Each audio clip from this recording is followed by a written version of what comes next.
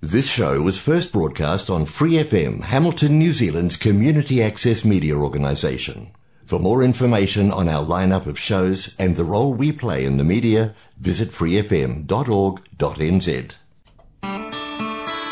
This show is brought to you by the Buddhist Youth Association every Sunday, bringing Buddhism to the community of the Waikato.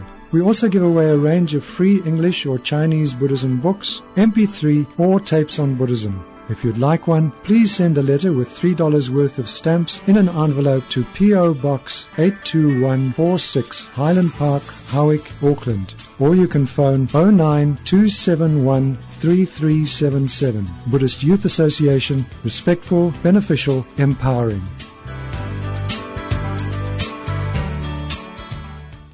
Hello and welcome, and thank you for joining the program today. How often do we make a situation worse by jumping in with all our prejudices and preconceived ideas and hardly a charitable thought for anybody opposing us? And in the meantime, we present ourselves, at least to ourselves, as good people, even loving people. It takes some serious examination of our conditioning and perhaps, as happened to Barbara Bodsky, a transformative experience to see how misguided we can be and how much damage we can do under that misguidedness. Of course, we have a duty, especially if we have the Bodhisattva vow, to at least try to set injustice right. But the deed itself, without love and understanding, has all the potential to make things worse. If we don't first try to understand the others, particularly those we disagree with in the situation, perhaps practicing what Thich Nhat Hanh calls deep listening and loving speech, how can we hope to find the common ground that will relieve our tensions? Barbara Bodsky's story reminds me of an example of a Thich Nhat Hanh teaching that we used in the program some time ago about the coming together in his center, Plum Village, of Israeli and Palestinian groups. Those of you who were with us may remember the story, but here it is again.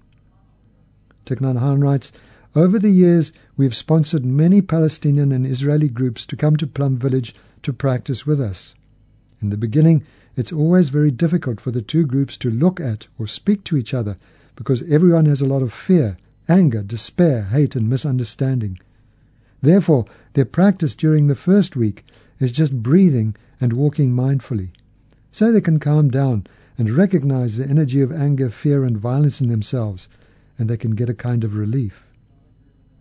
After about 10 days, we introduce them to the practice of deep, compassionate listening.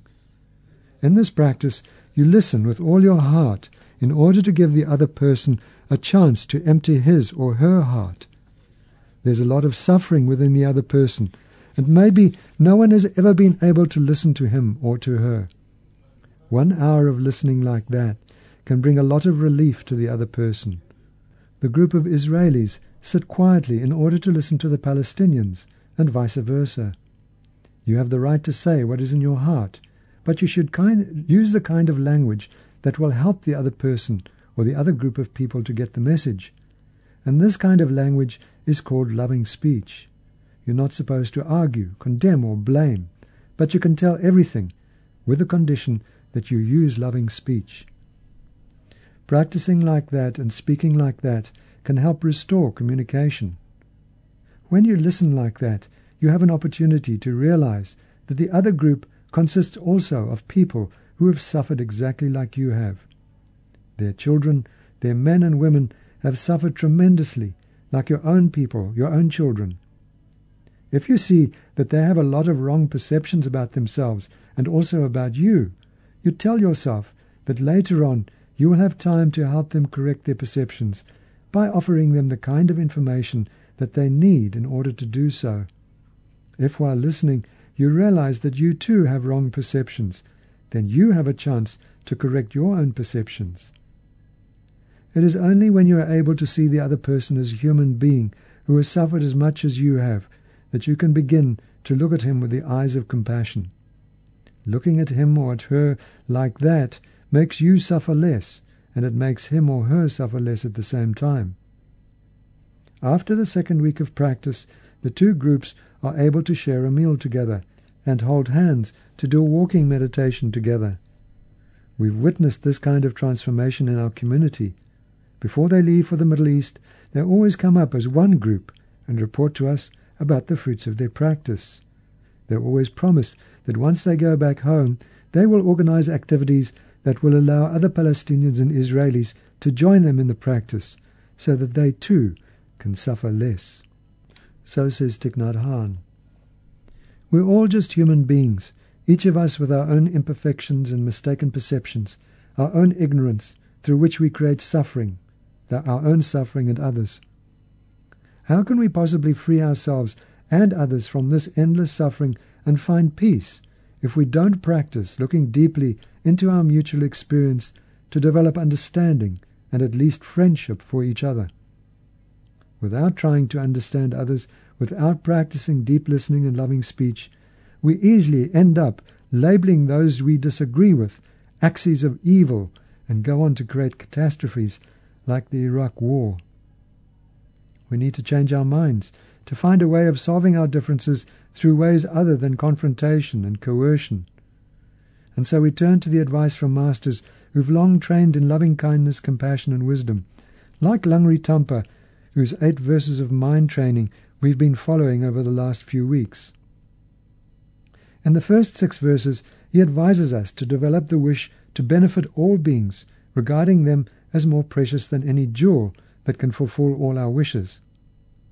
He tells us not to put ourselves above others, but to actually regard them as higher than ourselves. We have to closely watch our minds, he says, and when any negative attitude like pride or smugness arises, counter it immediately. Then we can remember the love for her oppressors of the old southern lady in the dress of roses and the tiny hat, as Langri Tampa urges us to hold dear those who are filled with negative emotions, violent behavior, and suffering. And if they abuse and mistreat us, it may even be possible to accept defeat and offer the victory to others, as Langri Tampa's 5th verse advises. And the 6th verse goes on even further to say that when someone we have fully trusted and in whom we've put our hopes betrays that trust and our hopes, we should see them as our close teacher. Last week we went into the 7th verse. In short, both directly and indirectly, I offer every happiness and benefit to all my mothers. I shall secretly take upon myself all their harmful actions and suffering. Now, if you remember, that is the practice of Tonglen, or giving and taking. But now we've gone on long enough without thinking as we usually do about our motivation for being together today. Let's take a moment for that, remembering that the greatest motivation is to attain enlightenment, not just for our own sakes, but to benefit all beings everywhere. Another motivation, though not so good, is to attain enlightenment just for ourselves. The basis for enlightenment is consideration for others with loving kindness and compassion. So isn't it a little bit contrary, a little bit selfish, not to want to work for their ultimate benefit? However, if we can't, we can't. So please set whichever motivation is most beneficial for your mind. But at least try to make it not only for this life, which is short and uncertain. At least think of the many coming lives you will have and make their happiness your purpose for participating in the program today.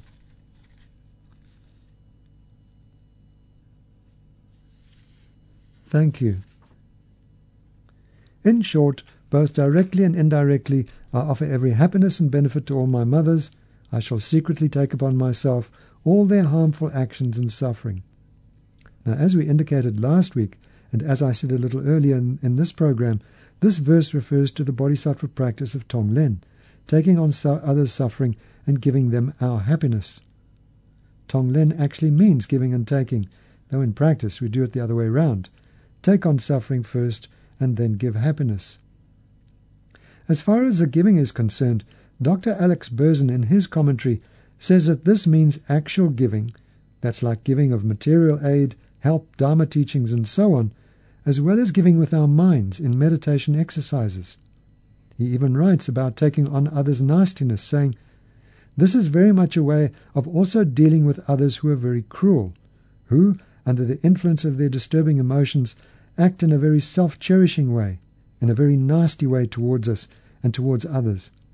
To actually think to take that on ourselves, to remove it from them and to take it on ourselves, and then to give them whatever solution would be for that particular type of problem or disturbing emotion that they might have.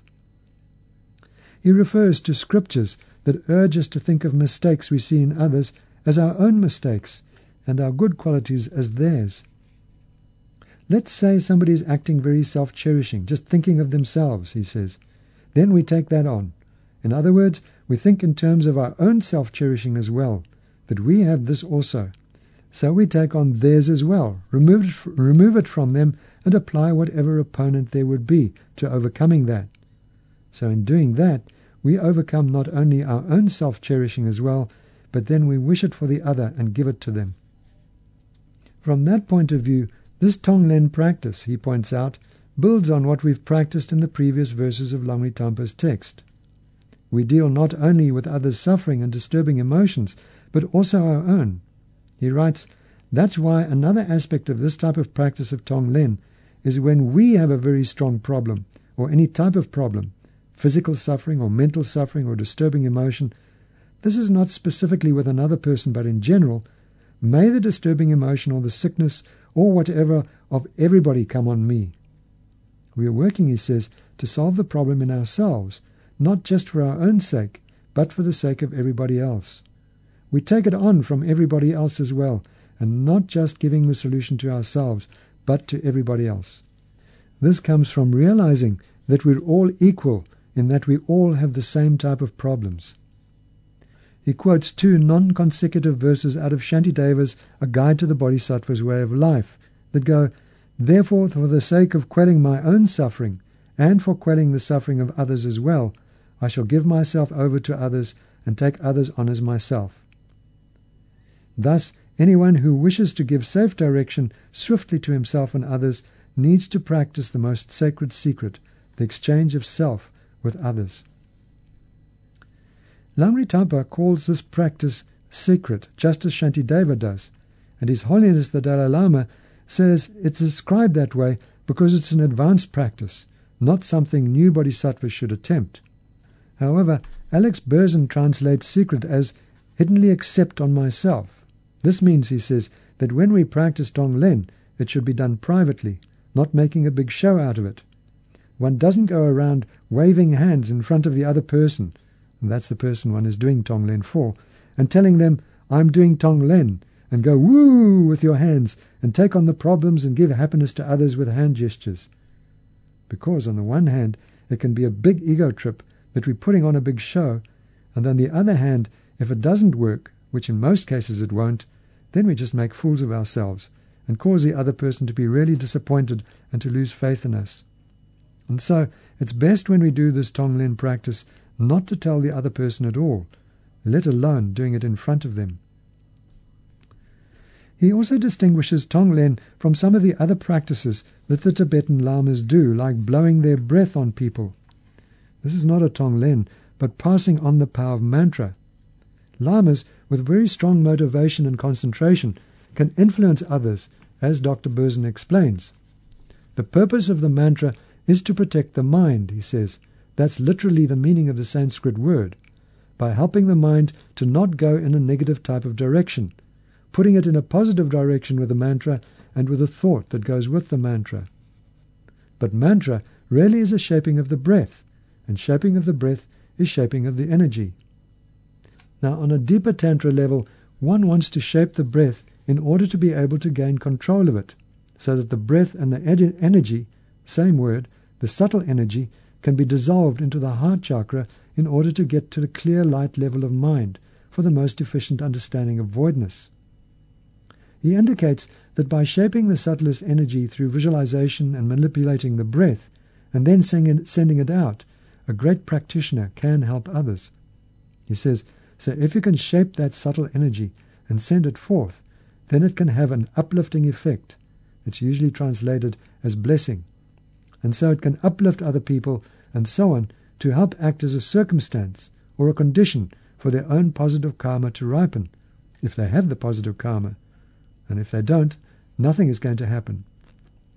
And so one sees the uplifting or blessing of a place by just the presence of someone. Or it can in this case be, as I'm explaining here, when they blow their breath on other people, or blow their breath into water, and then this is given to other people to drink, which can help in difficult situations. We also have what's called hand blessing, this uplifting by means of touching the other person with a hand. That's also not giving and taking. That's not Tonglen. Now that's all a bit of an aside, but Dr. Berzin then goes on to quote Shantideva again in a verse that says, "For those who haven't exchanged their happiness for the suffering of others, Buddhahood will be impossible to attain, and there'll be no happiness even in samsara." If we only think of our own happiness and neglect others, not only will we not succeed in getting happiness, but we will not be able to become a Buddha. We can return to the Israelis and the Palestinians in Thich Nhat Hanh's example. As long as each side was concentrated on their own point of view and getting their own satisfaction and not considering the other's point of view, so much fear, anger, and hostility arose. But when the two groups started putting aside their own concerns and started listening to the other side and cooperating with them, they found more peace, harmony, and happiness. Of course, neither Israelis nor Palestinians generally believe in Buddha, but the likelihood of pleasing or uniting with their deity, whatever it is unlikely, while they harbor hatred and fear in their hearts. Dr. Berzin then goes on to describe the practice of taking and giving with the breath, with a slight variation to the way Sangye Kadro explained it last week. The way that we practice this is we do the taking first, he says. We imagine taking on the suffering of others as we breathe in, and we do that with an attitude of compassion. May they be free from their problems and the causes of their problems, and so on. And then, as we breathe out, we imagine with love, may they be happy and have the causes of happiness. And we breathe out what will be of benefit to them. And we do this in terms of breathing in through the right nostril, and all their sufferings and problems and so on will be visualized in certain forms, and these go down to our heart and dissolve there. And then, as we breathe out again, the visualization of the happiness and other things that we're giving them leaves us with our out-breath, as we breathe out through our left nostril. You don't have to hold your nose while you do that, but just imagining like that. When we become proficient at it, you can do it with each in and out breath. But in the beginning, that's a bit too complicated and difficult to do. So we would do a period of the breathing in.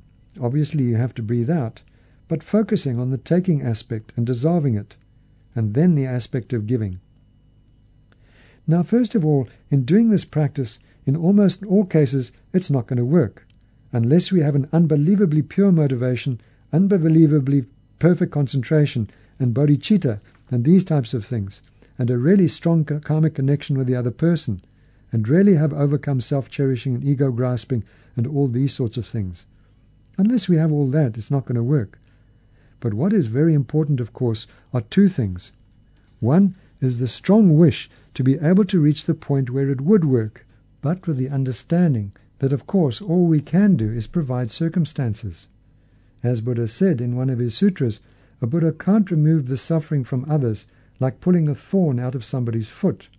All a Buddha can do is show the way to enlightenment.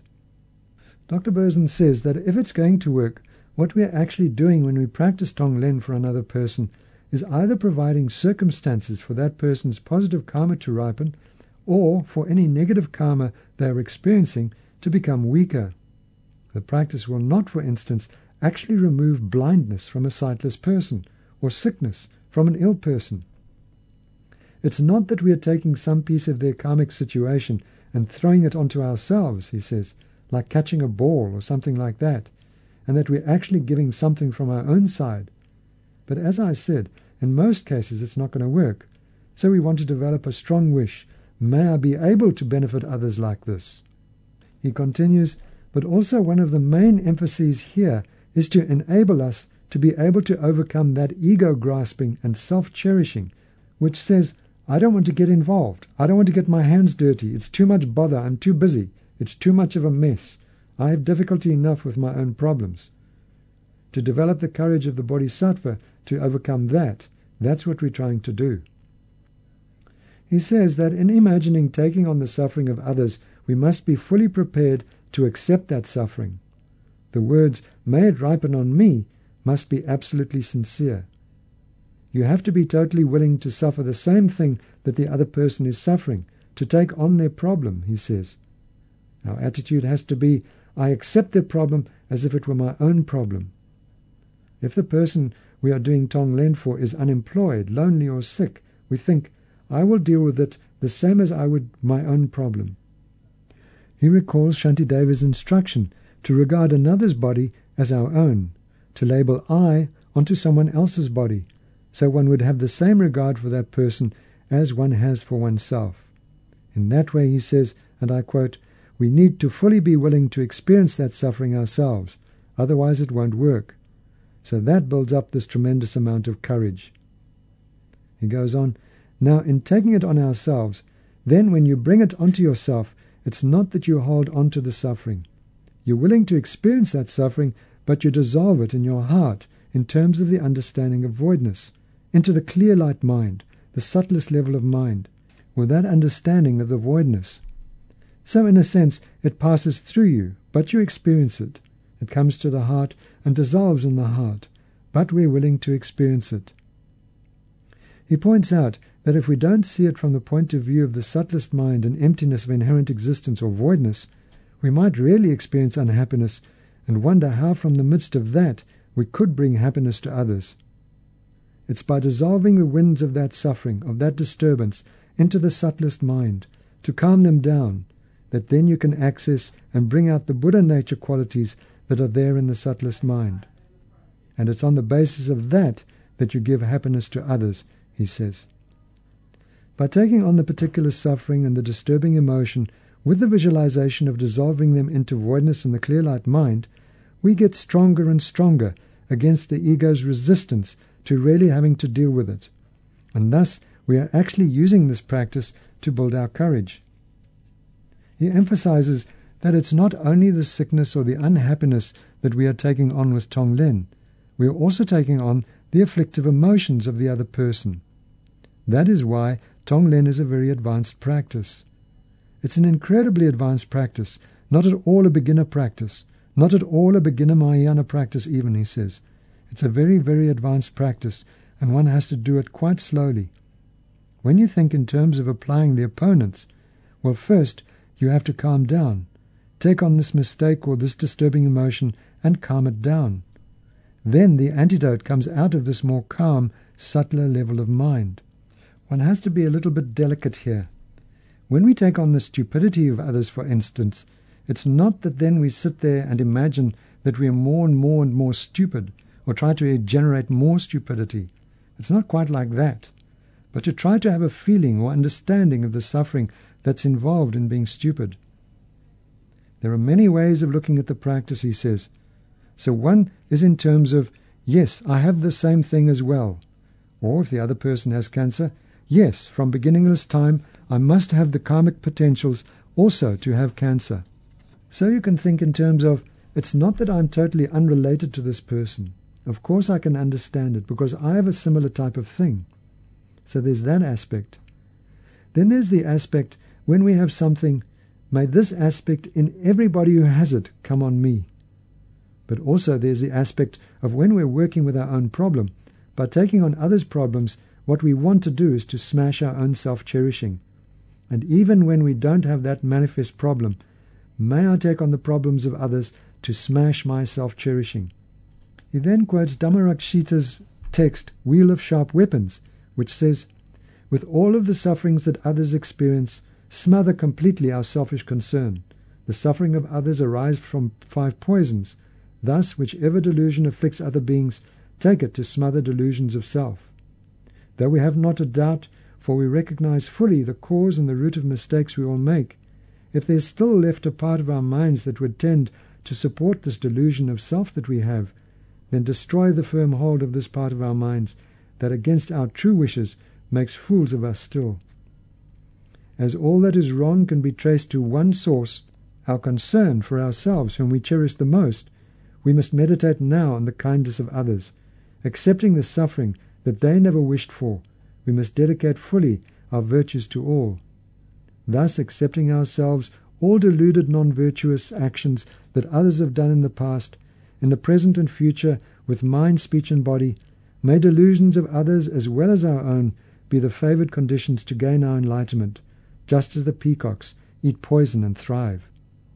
As crows may be cured after swallowing poison by a powerful antidote given in time, let's direct to all others our virtuous merit, that this may replenish their chances for freedom.